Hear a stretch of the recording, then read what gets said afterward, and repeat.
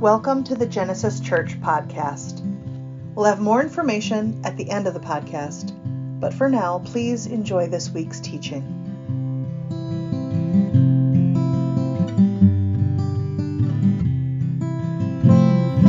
Okay, our reading is from Matthew 12:38-41. Then some of the scribes and Pharisees said to him, "Teacher, we wish to see a sign from you." But he answered them, "An evil and adulterous generation asks for signs, but no sign will be given to it except the sign of the prophet Jonah. For just as Jonah was 3 days and 3 nights in the belly of the sea monster, so for 3 days and 3 nights the Son of Man will be in the heart of the earth. The people of Nineveh will rise up at the judgment with this generation and condemn it, because they repented at the proclamation of Jonah, and indeed something greater than Jonah is here." The word of the Lord. Thank you. I'm going to be honest with you all this morning, not that I'm not usually, but I'm on some extra coffee because I got invested in Colorado State last night, and that went to about 1:30 in the morning. So this is either going to be a great sermon or we'll just move on to next week, one of the two. We'll see how this works out. Good morning, everybody. Thank you to those of you who are here in the chapel. It's wonderful to be with you as always. And to those of you who have joined us online, thank you as well. We're pleased to have you as part of this community, and thank you for being here with us. My name is Dan Cook. I'm the teaching pastor here at Genesis. And again, it's always a privilege for me to be with you and worshiping with you and diving into God's Word together.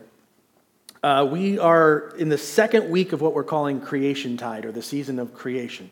It's sort of a subset of ordinary time as we follow along the liturgical calendar. And as we do every time we tweak seasons on the liturgical calendar, on your liturgy, right up at the very top of the front page, is a description of the season that we're in. And the line that jumped out to me as I read through that was that Creationtide is the time we turn our attention to God's relationship with all of creation, and with our relationship with creation, and with God through creation. So there's sort of this cyclical flow to it, right? How do we relate to creation, and how through creation do we relate to God? Which is ironic in a sense to have me up here preaching during Creationtide, because it was just, 2 weeks ago that on the radio where I work at WCCO Radio, one of my colleagues described me as, quote, "noted indoorsman Dan Cook," which was not an unfair description, to be honest with you. I grew up in the suburbs of the Twin Cities, and when I was a kid, we went camping sometimes. I think we even had a pop-up tent trailer at one point, so we did enough camping to justify that. And then every summer, we'd go up to a cabin and do a fishing. So it's not like I have no experience in nature, but as an adult, it's just not something that I've been generally drawn to until recently.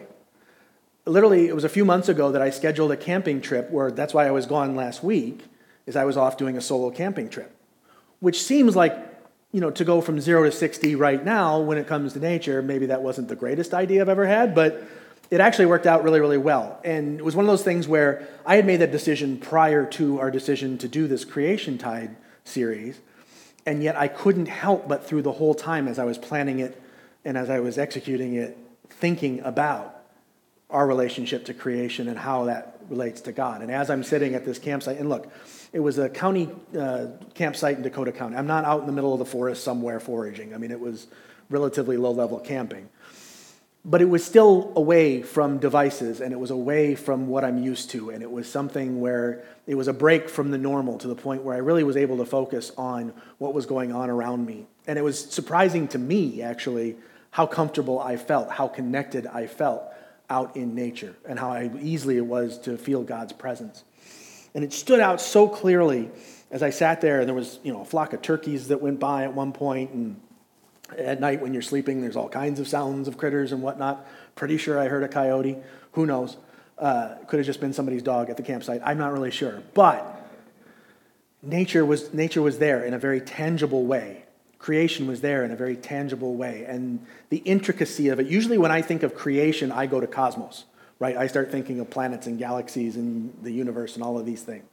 and bore people to tears going into how interesting I find all that stuff. But as intricate and as complex and as amazing as the cosmos is, the various structures that are here right on this very planet, I think are just as amazing and stood out to me over the course of this trip. And it led me, as I was thinking about what am I going to talk about when it comes to creation, led me to ask this question. What is the purpose of creation? I mean, I have a feel for why we're here, right? God exists as covenantal loving relationship within the Trinity. And God created human beings to be part of that loving covenantal relationship. But the rest of creation, right? Covenant, remember, is something that we choose. Is a relationship we choose to be in. We don't necessarily choose who we fall in love with once in a while, but who we choose to spend time with, who we choose to be in that relationship with. That is absolutely a choice. And most of the rest of creation isn't self-aware enough to be able to make that choice. This is not a knock on animals. I'm not anti-animal. I don't want to get sidetracked there. But most of creation, when you think about what's around us, isn't self-aware enough to make that choice. So if God created us to be in that covenantal loving relationship, why did God create everything else? Which I actually want to turn into an all play, because I don't know that there is an answer.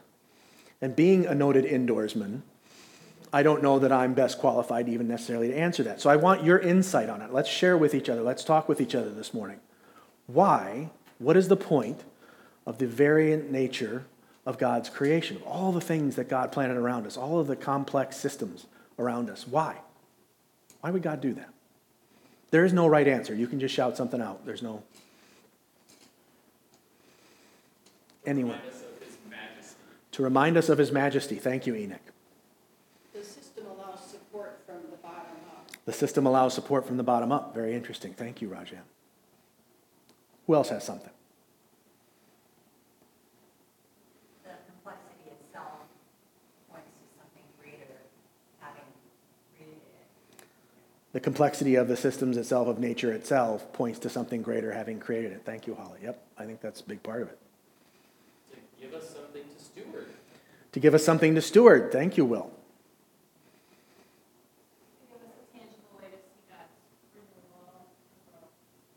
To give us a tangible way to see God's renewal and growth. Thank you, Katie. Anybody want to take an aesthetic run at it? I mean, nature's pretty beautiful when you think about it. Beauty is just good. Because beauty is good. Because how do we know what beauty is unless something beautiful is put in front of us, right? I think that's part of it too.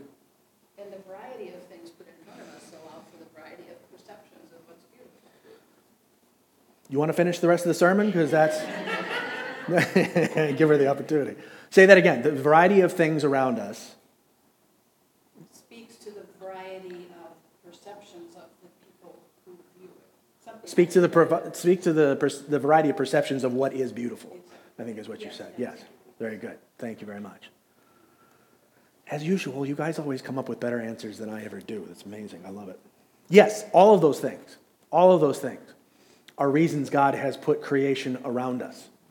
And I want to suggest that part of the reason that God put creation around us is to remind us of the nature of Tov. Those of you who are old school Genesisers know we talked about Tov a lot. But for those of you who are newer, Tov is the word. When you go back to the first creation account, and remember there are two, but in Genesis 1, when you go back to the first creation account, and God creates something, and God sees that it is good, that word good is the Hebrew word Tov. But one of the frustrating things about translating the Bible is that there are often words in English. It's amazing to me that we have as many words in English as we do, and yet we make words like good carry so many different meanings to it, right? We talk about this when we talk about love in the New Testament, and the fact that the Greeks had 4 different words for love that are used throughout the New Testament because there are different kinds of love. Well, there are different kinds of good. Pizza is good, right? My family is good, most of them. Star Wars is good. No, I wasn't looking at you, Dad. Promise, that was not about you. I was a shot at my brother because he's not here. There's different kinds of good, right? So when we say Tov, when we translate that as good in English, that's a correct translation, but it's lacking in all of the context and connotation. Good, as Tov, is the kind of good that perpetuates more good. It is the seed that grows into a plant that flowers, that drops more seeds, that grow into more plants that flower and drop more. It's the perpetuation of life. When God looks at creation, the various elements of creation that he makes, and sees that they're good, he sees them as not a static thing, that I've created this thing and it's going to just stay like that forever. But it's a dynamic thing that grows and flowers and spreads and creates more new life and eventually has a life cycle that finishes to create more room for more new life and more new life and more new life. That's what Tov is. Tov is a cycle. Tov is something that goes on and on and on, and we, as human beings, have a unique place in that flow. Because we're not just part of it, we are part of it, but we're not just part of that flow. We are the ones called to help steward that flow, to help guide that flow, to help keep that flow headed in the direction that God has intended for that flow.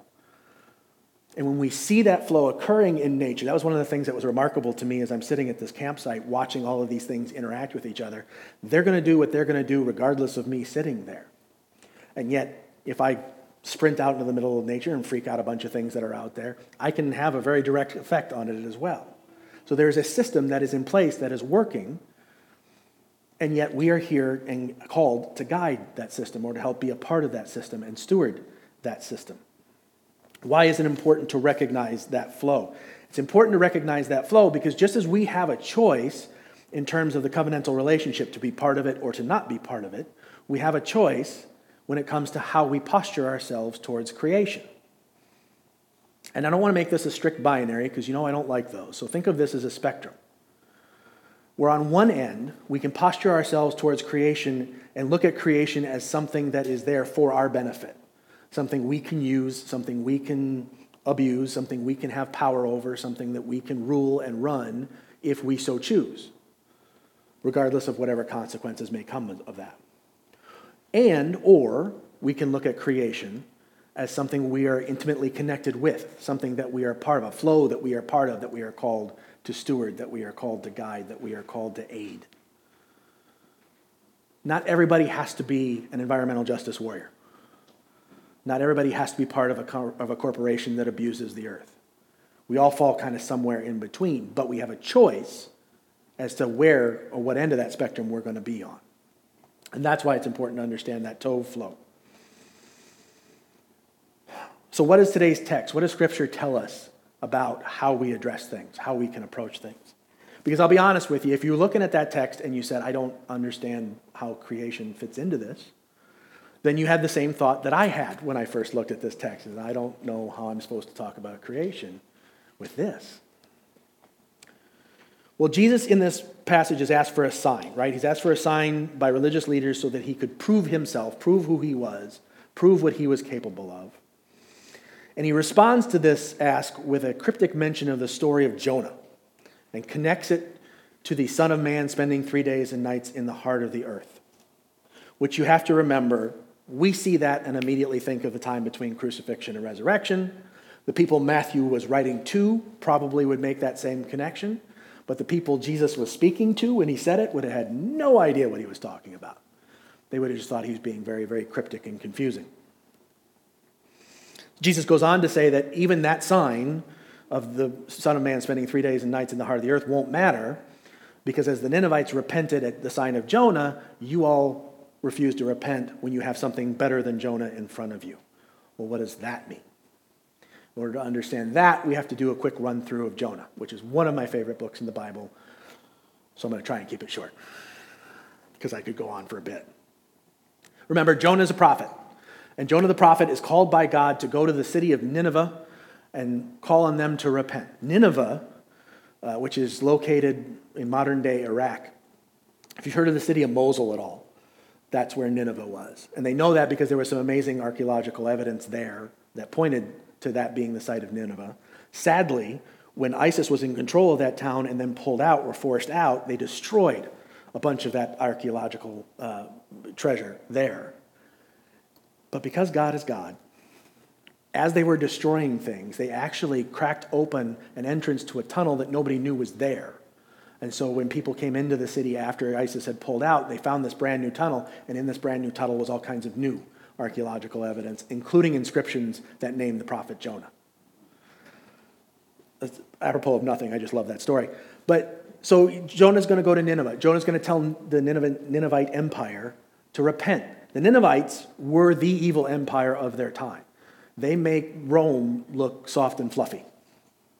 They did all of the evil things you would ever assign to an empire. That's who Nineveh was. Oppression, slavery, domination, rape, pillage, the whole thing. That's who Nineveh was. And so God calls Jonah to go to Nineveh and say, you have to repent of your sins or you're going to meet destruction. And Jonah says, no, I don't want to do that. I don't want to do that, God, because I know you. And I know if I go to Nineveh and I preach the word to the Ninevites and they repent, you're going to forgive them. And you're going to show them your grace and your mercy, and they don't deserve it. If anybody deserves justice, if anybody deserves fire and brimstone, if anybody deserves Sodom and Gomorrah, it's Nineveh. And I don't want to be the one that gets them off the hook. And so he runs in the opposite direction. And that's where, we all know the Sunday school version of Jonah, where he ends up in the belly of the whale for 3 days. That happens because he's on a ship trying to run in the other direction. A storm hits the ship. Jonah thinks the storm is God punishing him, and he doesn't want the rest of the crew of the ship to be punished. So he throws himself over the side of the ship and says, if I just drown, that'll take care of everything. And that's when the whale shows up and takes Jonah. And Jonah's in the whale for 3 days. And Jonah realizes he needs to follow God's call, as reluctant as he is about it. Whale spits him out. He goes to Nineveh, preaches the word to Nineveh. Nineveh repents, and God spares them destruction. What I love most about the story of Jonah is you get to the end, and it isn't a storybook ending where Jonah goes, oh, I see the light now. God, thank you so much, and everything's happy, and here's a bow put on the end of the story. No, they get to the end of the story. We have any real young kids in here? Jonah's pissed. He's mad at God. He says, no, wait a minute. I knew you were going to do this. I told you were going to do this. You forgive these people. These people don't deserve it. He still is upset, and that's literally kind of the end of the story, is him and God kind of yelling at each other. And the reality of that, the realness of that it isn't the storybook ending, is one of the things I love most about the story of Jonah. But what we have in Jonah is empire. We have the strongest empire in that area at the time that would dominate, would have power over people, choosing repentance, choosing self-sacrificial service instead. And it's that pivot that Jesus is locking onto. Because now we have another group of people looking to dominate over each other. And you may think I'm talking about Rome. I'm actually talking about the religious leaders. Their plan is to demand a sign from Jesus. And when he can't provide it, they can call him a fraud and turn the people against him. That's the plan of them demanding this sign from him. And Jesus, as he usually does, sidesteps that trap and says that he'll give them a sign, but it's going to be a sign that they're going to reject. And he says it's going to be worse for you because even Nineveh, even that evil empire, responded to Jonah's sign, and this sign's going to be greater than Jonah, and you're still not going to react to it. He says that he's talking to these religious leaders, and that accusing them of adopting the posture of empire, of dominance. But unlike the Ninevites, they won't repent. He's showing his followers how easy it is to get sucked into this cycle of empire, to get sucked into this cycle of dominating over one another. That these religious leaders who've been dominated by the Roman Empire have decided to create their own little empire that they can then dominate. And that's going to balance out the suffering that they've had at the hands of the Romans. They respond to being oppressed by trying to oppress others. And Jesus is very strictly trying to show his followers that that is not the way of the kingdom. In the kingdom, first we serve. In the kingdom, first we sacrifice for each other. And as we sacrifice for others, we have others who sacrifice for us, and in that way, all needs are met. That's the way of the kingdom. Not power over, but service coming under one another. So I've been talking for 17 minutes now. What does any of this have to do with creation? I'm glad you asked. We know that Christ is referencing the time between crucifixion and resurrection, time in the ground, in the land, in creation. And this sign proves the importance of self-sacrificial love better than Jonah ever could. Jonah had to set aside what he wanted. He wanted bad things to happen to Nineveh, and God said no. God was going to forgive and show mercy and show grace. That's what Jonah had to sacrifice. Christ sacrificed his very life so that in him we could have eternal life. The greater example of self-sacrificial love exists. I don't know what it is. So the posture is the important thing. Are we going to try and dominate over? Are we going to choose the way of empire? Or are we going to choose the way of coming under and serving? What's our posture going to be? Where are we going to fall on that spectrum? And when it comes to Tov, that flow of creation, the life that begets more life, that begets more life, how are we going to approach that flow? Are we going to try and take the way of empire and dominate it and use it to our advantage and the consequences be darned? Or are we going to be servants? Are we going to serve each other? Are we going to serve creation? Are we going to serve God? That's the question that we have to ask when it comes to creation. Now, this is a point where if I wanted to, I could veer off into the direction of policy, and we could talk about all kinds of specific environmental ideas that need to be addressed and how to address them. And some of you may be disappointed that I'm not going to do that. Some of you may be relieved that I'm not going to do that. But I'm not going to do that because I don't think that's appropriate from the pulpit. The point of the pulpit is not to stand up here and tell you what to think. The point of the pulpit is not to stand up here and tell you how to vote or who to support or any of those things. The point of the pulpit is to point out the flow of Scripture. Here's what God has laid in front of us. Here's the flow of creation. Here's the directionality that God has laid out for our lives.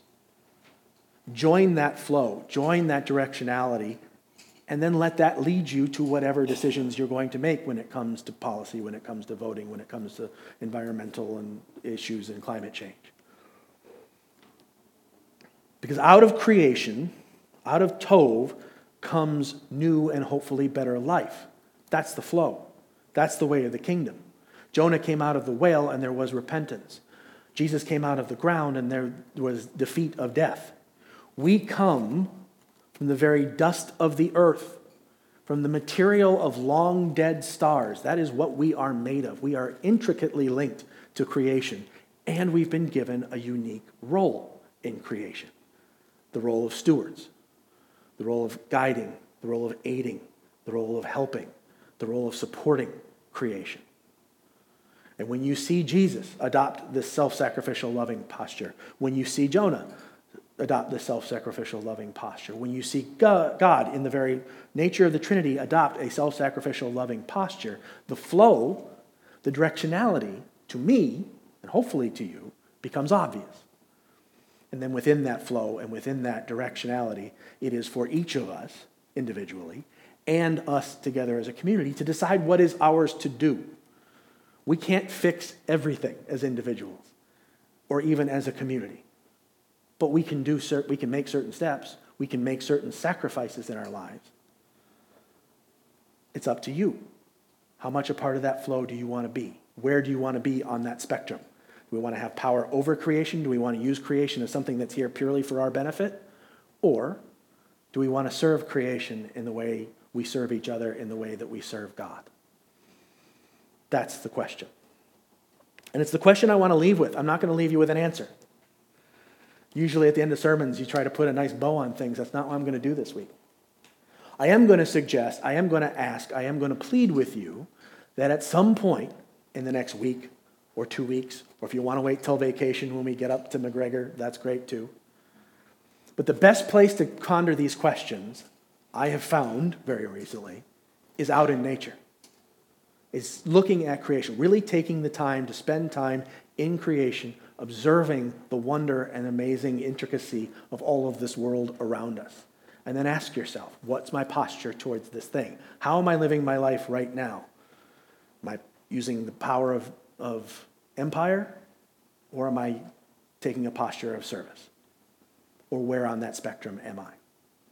Ask yourselves this week, next week, whether it's up at vacation, wherever it is. Ask yourselves, what's my posture towards creation? That's the point of Creationtide. That's the point of this season of creation.